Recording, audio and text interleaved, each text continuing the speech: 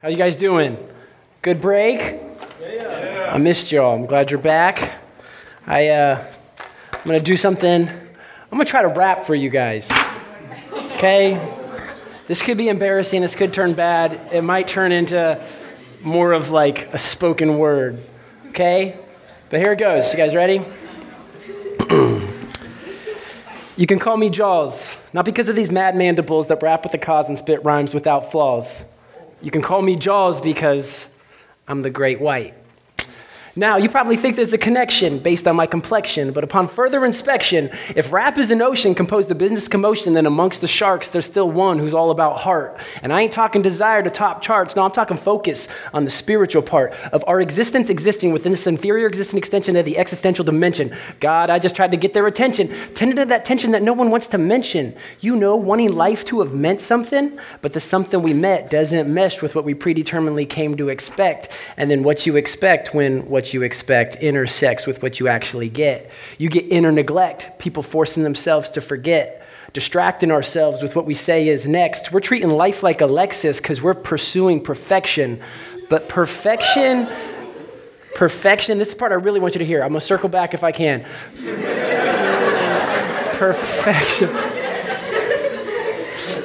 Perfection in an imperfect dimension is automatically the wrong direction. But a perfection that's connected to its actual inception, that's not a direction, that's simply existentially heaven. Okay, so I'm going to hopefully come back to that part. There we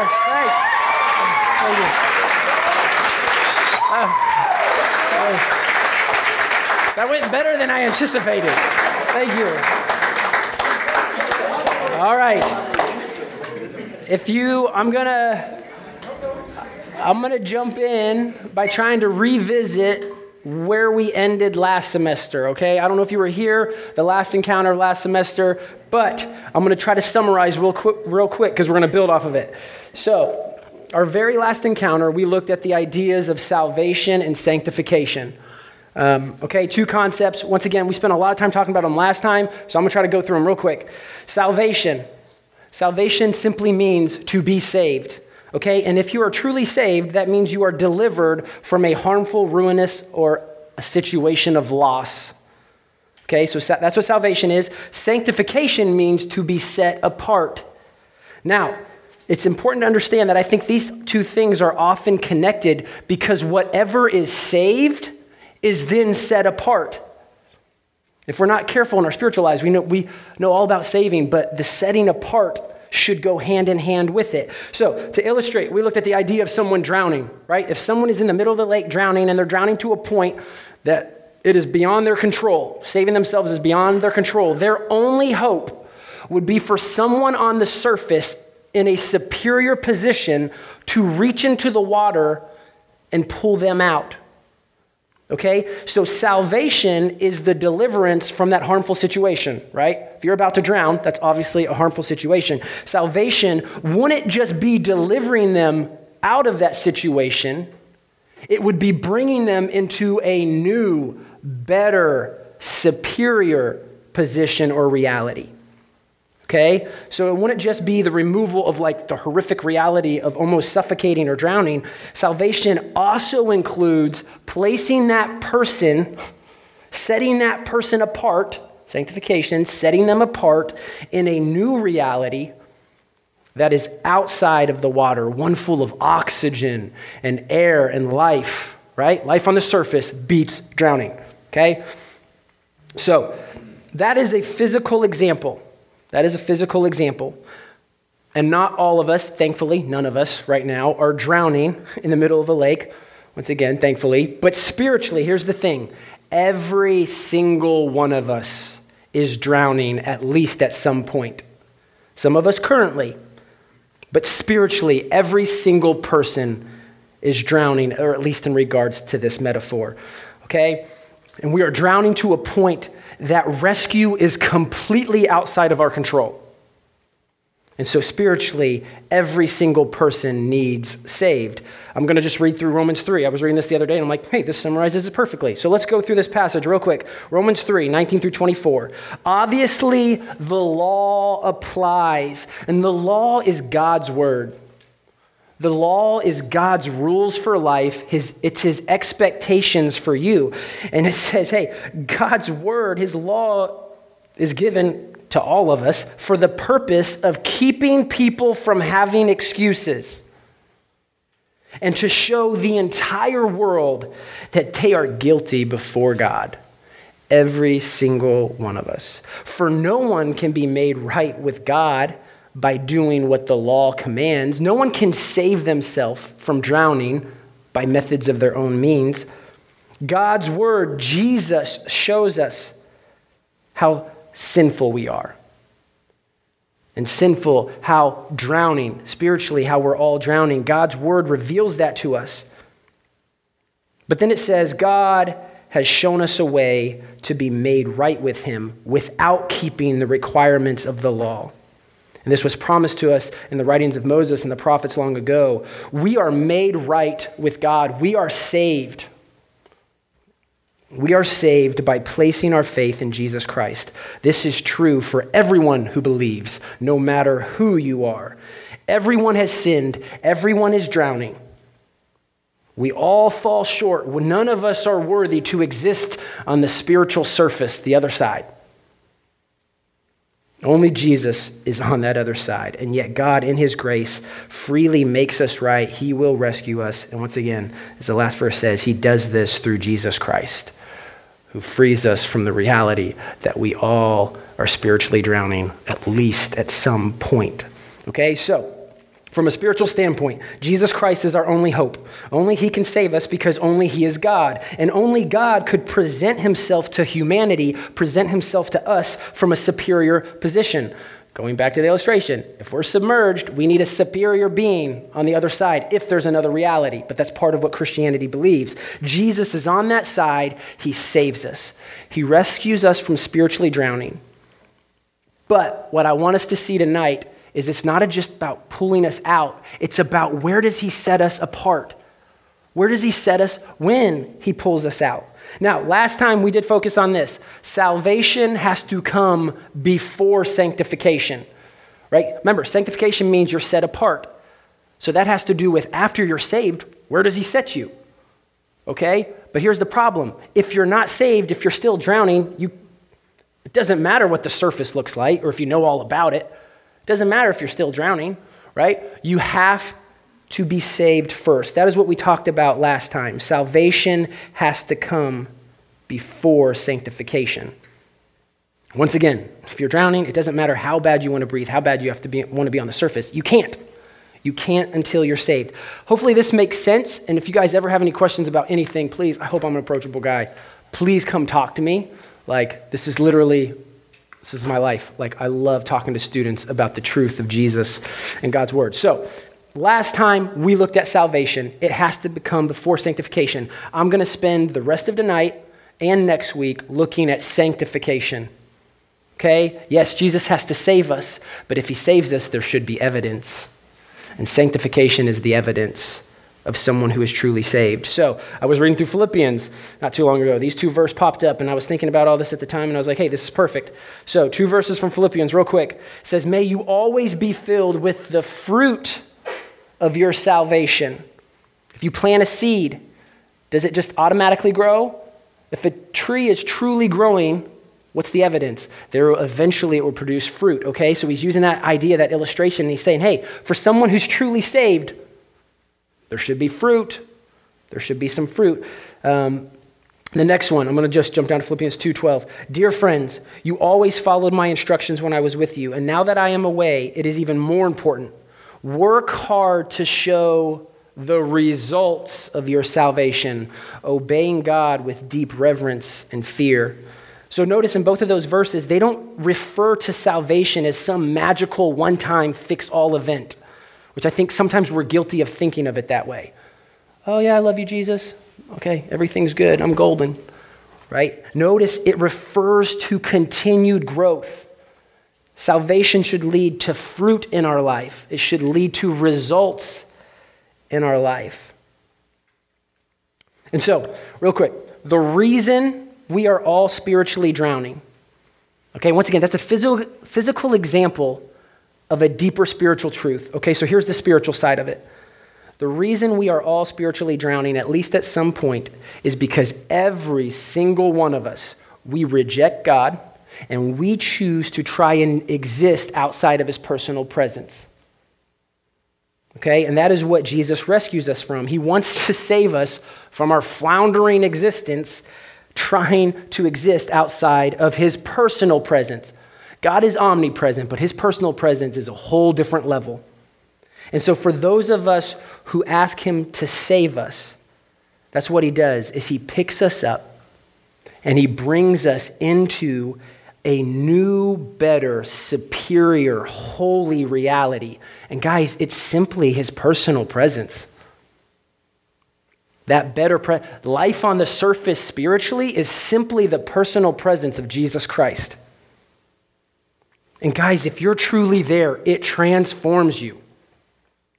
Because no offense, God is way better and more powerful than you. And if you're truly in his personal presence, guys, it transforms you, which once again means there should be evidence and fruit and proof. There should be results of that transformation. And those results are sanctification. Sanctification is evidence of truly existing, being saved into God's personal presence. So, how can we know if we are truly living in the personal presence of God? How can we know if we are genuinely being sanctified? And first of all, guys, I have to point this out. Please hear me all the way through this. If you've never surrendered to Jesus Christ, if you have never humbly asked the God of this universe to rescue and to save you, you can't. You can't know what living in his personal presence is like until you ask him to bring you in. And I'm not saying that to be a jerk. I'm not trying to be mean, okay? But it would be very unloving to sit there and tell a drowning person what life on the surface is like and then not actually do what it takes to save them. All right? So if you have not been saved by Jesus Christ, that's simply the next step. What's the point of talking about where he sets you apart if you haven't let him set you apart yet? All right? So that's my first. Now, with that, please hear this, because if you're an unbeliever, if there's someone in here who's not a Christian, please hear this. I am so glad you're here. And we want a chance to love you well and to prove that our faith is real. And I hope you keep coming back. Now, if you're not a Christian, you might think, well, it's pointless for me to be here. No, it's not. Once again, we're glad you're here, and I hope you give us a chance to explain to you why we claim to be Christians. So for those of us who are Christians, for those of us who do claim genuine relationship with Jesus Christ, I'm going to go back to the original question. How do you know if you're truly being sanctified? How do you know if you're truly allowing Jesus to set you apart in his personal presence and allowing him to change you? And we're going to look at some practical things next week and the following weeks. Tonight, I want to close by just kind of addressing what I believe is the heart behind true sanctification, okay? So, I'm going to pray real quick. Jesus, I'm about to point them to an answer I have no control over. But if an ounce of my faith is genuine, I ask that that is the part of me you hold on to. And please bless tonight. Please send your Holy Spirit. In Jesus, in your name, amen. Okay, so back in 2017, I worked at our local Bloomington Chick-fil-A. I worked there as... Is Carson here? Figures. All right. Anyways, Carson helped me out. So I worked at a Chick-fil-A. I was there for 2 years. They brought me on just onto their management team. I kind of started as a manager. And one of the first things I had to learn as a manager at Chick-fil-A was how to count drawers. Okay, so this is a cashier drawer. It's also called a cashier till. Carson, once again, helped me out, brought me one of Chick-fil-A's. Cashier till, okay? And this was literally, I think, the very first thing I learned as a manager. Okay, and so basically, a cashier starts every shift with a predetermined amount of money in here. Okay, and then throughout the shift, as they collect money, it is added on to that. All right, let's say $200. Let's say every cashier starts with $200 in their drawer. Okay, Then they take orders from customers as they collect money. It adds on, right? So at the end of a shift, it's the manager's job to pull it out, count the entire sum, all right? Subtract 200, whatever that amount is, that goes towards your profit for the day, right? So you take that money, you insert it in the safe, but then you have to put 200 back in so it's ready for the next person. And I think it was literally my very first day on the job. Troy, good friend of mine, he's the general manager, he was teaching me how to count these drawers. And I remember he said something that really stuck out to me. Okay, and so I was counting my very first drawer. Let's say for the sake of math, I'm going to try to make this easy. Let's say there was $1,000. First drawer I'm counting, there's $1,000. I would subtract what? 200, which means, what was the profit for the day? 800. Very good. So I take the $800, I put it in the safe, I put 200 back in the drawer. Pretty simple, right? And I remember he looked at me and he said, "Good job." He said, "That is a clean drawer." When I was done with it, he said, "Good job, that's a clean drawer." Now, clean is the word that they use to refer to a cashier till that has been completely restored to its original worth. Okay, if a drawer is restored to its actual value, they call it clean. I had done a clean drawer, and I was like, well, that's easy. I go to put it back, but he says, whoa. He grabs me and he said, hold on.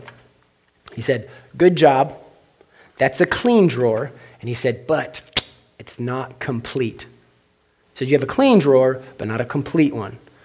And that caught my attention even more.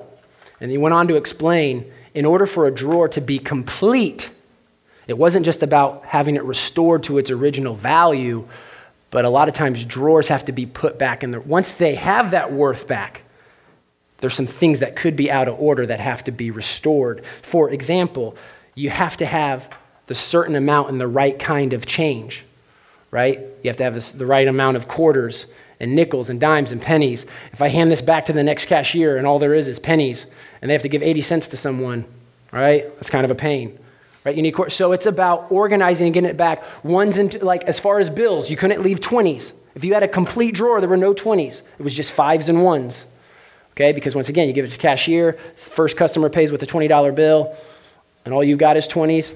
No change, right? That's an issue. So a clean drawer is not the same as a complete drawer.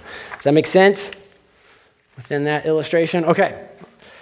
So I'm going to challenge you guys spiritually with kind of that same concept, all right? So this question is only for those of you who claim to be Christian, okay? This is only for those of you in the room who have truly surrendered your life to Jesus Christ. If you're not a Christian, once again, I'm glad you're here. I hope you'll hear us out. This has to do with why we believe. But here's the question. Christians, are you perfect? Okay. This is good. I should have told you to answer internally. Okay. With that in mind, okay, I'm going to keep going. Here's another question. And answer, shout this out. Is Jesus Christ perfect?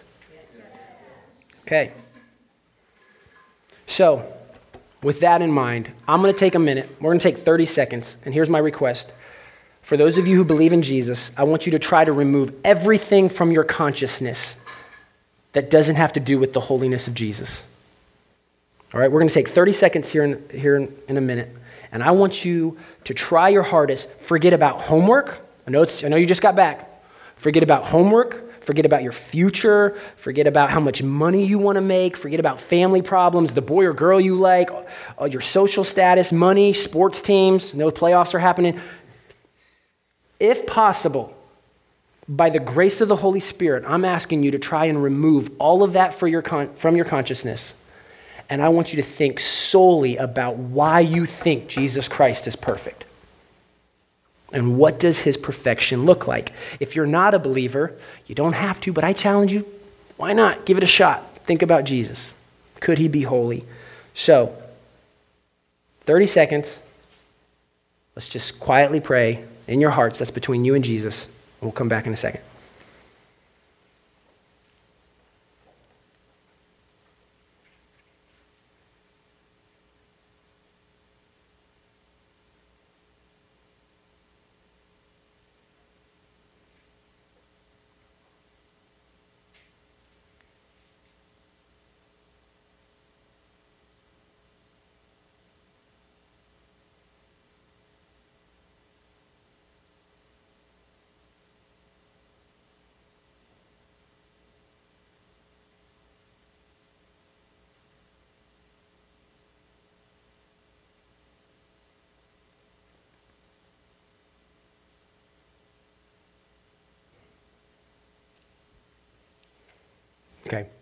Is Jesus Christ perfect? Once again, for Christians, that should be a rhetorical question because yes, absolutely, and I hope he lets you see that, or at least in the degree that he wants to let you see it for right now. And so with that in mind, though, I'm going to re-ask you the other question. Once again, don't answer out loud because then I'm going to read some scripture to you. Okay? Jesus is perfect. As Christians, we should believe that. Are you perfect? Once again, process this internally. Here are some verses. Romans 6:10 says, Christ died once for all your sin. Hebrews 10:14 says, for by one sacrifice, Jesus has made perfect forever those who are being made holy. Romans 3, this is the passage we read earlier, just a portion of it. But now, apart from the law, the righteousness of God has been manifested because we have the righteousness of God for everyone who believes in Jesus Christ. 2 Corinthians 5:21, for God made Christ who never sinned, who never was drowning spiritually, because he consistently always lived on the true surface. He's made Christ to be the offering for our sins so that we might become the righteousness of God through Christ. Just so you know, righteousness is kind of a fancy term for spiritual perfection. That's part of it. There's more to it. But God, here's 1 Corinthians 1:30. God has united you with Christ for our benefit. God made him, Jesus, our righteousness, our sanctification, and he is our redemption. So, one more time. This will be the last time. For the Christians in the room, you claim Christ, authentic relationship with him. Are you perfect? And for the sake of time, I'm going to jump straight to what I believe. And Jesus, if I fail you at all, let it fall on deaf ears. If any of this is false, then forgive me.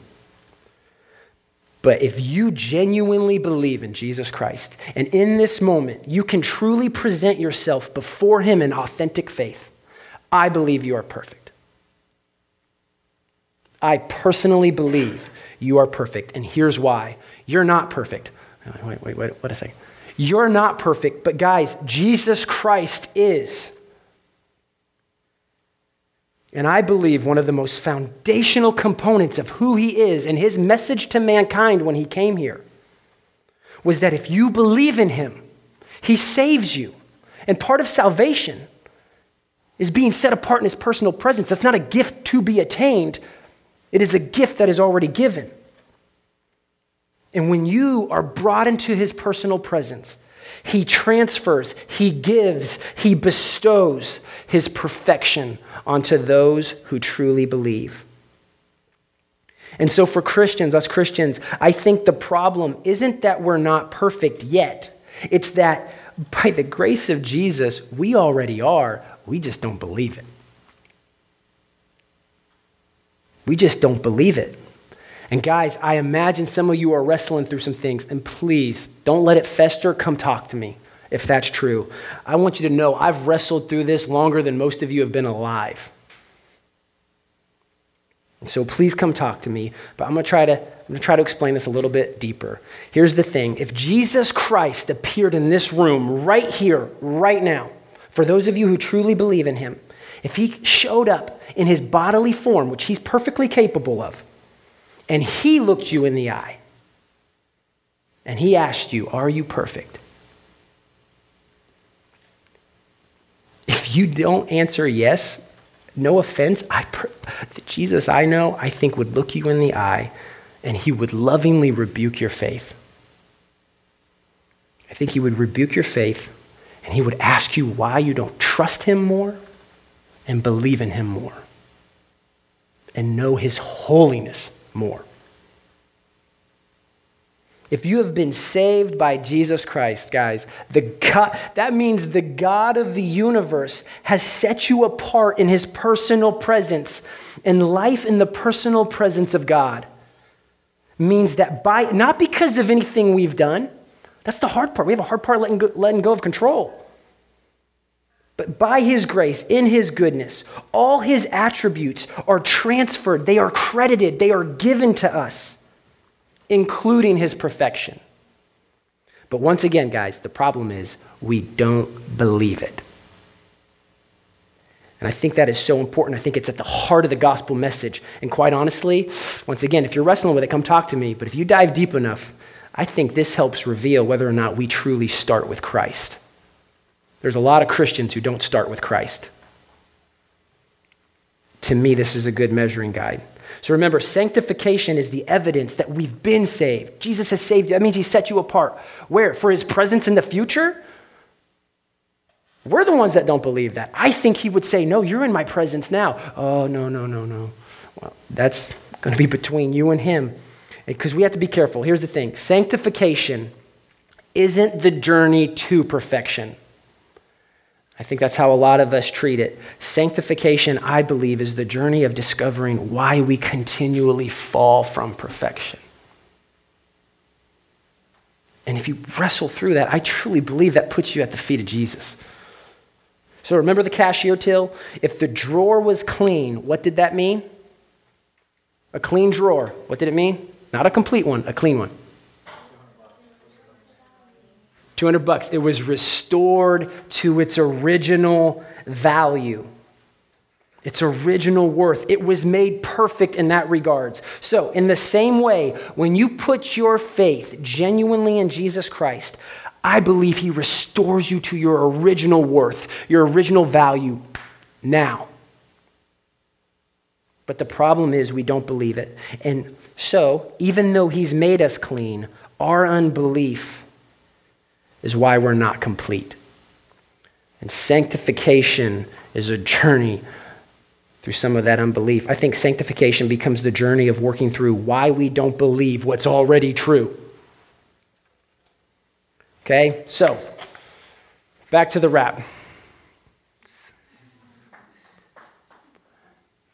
We're pursuing perfection, treating life like a Lexus because we're pursuing perfection. But perfection in an imperfect dimension. That's part of our problem is our idea of perfection is based on this world. Perfection in an imperfect dimension is automatically the wrong direction. But a perfection that's connected to its actual inception. Perfection is real, guys. It's why our hearts yearn for it. But it only exists one place. Jesus Christ. But if your perfection is connected to him, then it's not a direction. By his grace, you simply get to live existentially heaven. Live in existentially heaven.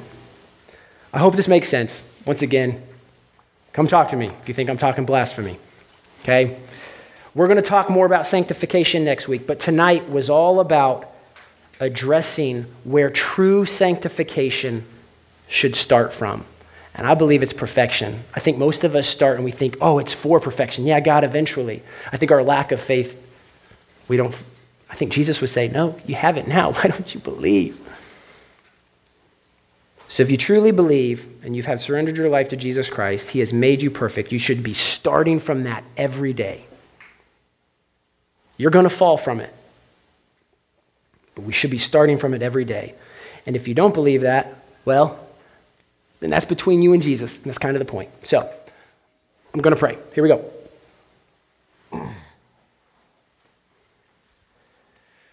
Jesus, my intent was truly to leave these people at your feet.